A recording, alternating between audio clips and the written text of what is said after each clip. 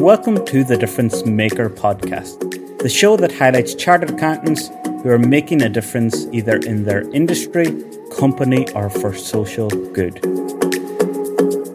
A podcast created by CAW Network USA.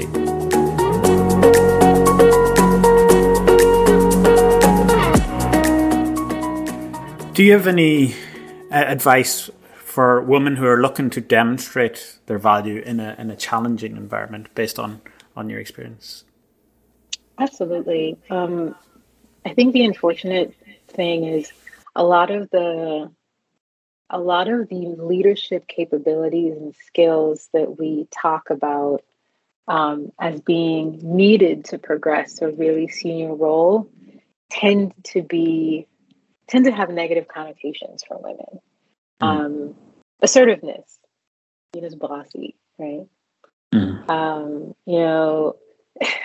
You think about the charisma, too chatty, right? I think for women, it's going to be about seeing those connotations when they happen and saying, I'm not, and here's why, right?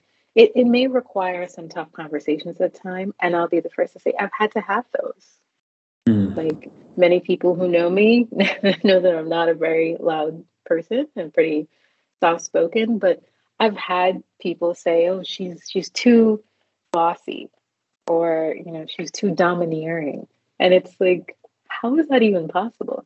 But having the conversation with the person to say, "Okay, here is the contextual information for why I had to react that way in the moment." And, it can be hard, the calmness that you have to bring to the conversation, because you want to be emotional, but then that would feed into the connotation. You want to be calm, you want to have that conversation and call it out when it does happen and continue to demonstrate those capabilities and show why you are a great leader, if that's what you want. And be able to pull in examples, not just in the typical way. Like if you're interviewing, for example, not every example has to be from your day job. Some examples can be what you do at home. Some examples can be what you do in community organizations that you're a part of. Show the depth and the breadth of your skills so that people can really start to see the impact that you have.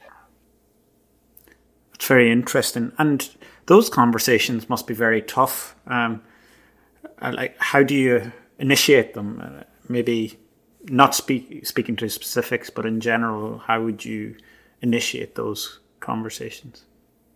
Yeah, so they are. It's everything. They are tough.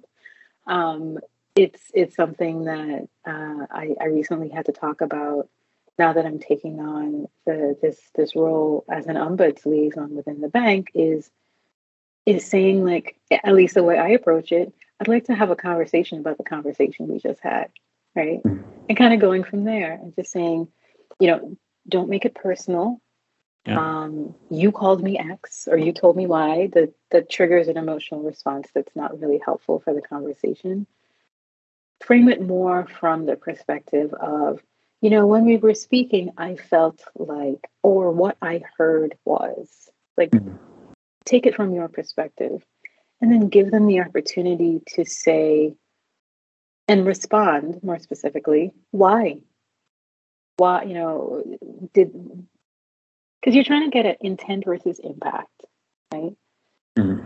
Not everybody has the intent to say certain things or do certain things. Understandably, the impact to you may be different, but it's important to be able to communicate what that difference is. Sometimes the intent and the impact are the same. I'm not going to minimize that, but you'd be surprised. More often than not, the impact was not intended. And that's how you can start to move things forward. Interesting. Yeah, absolutely. And it's that concept of learning going forwards that it doesn't happen to you again.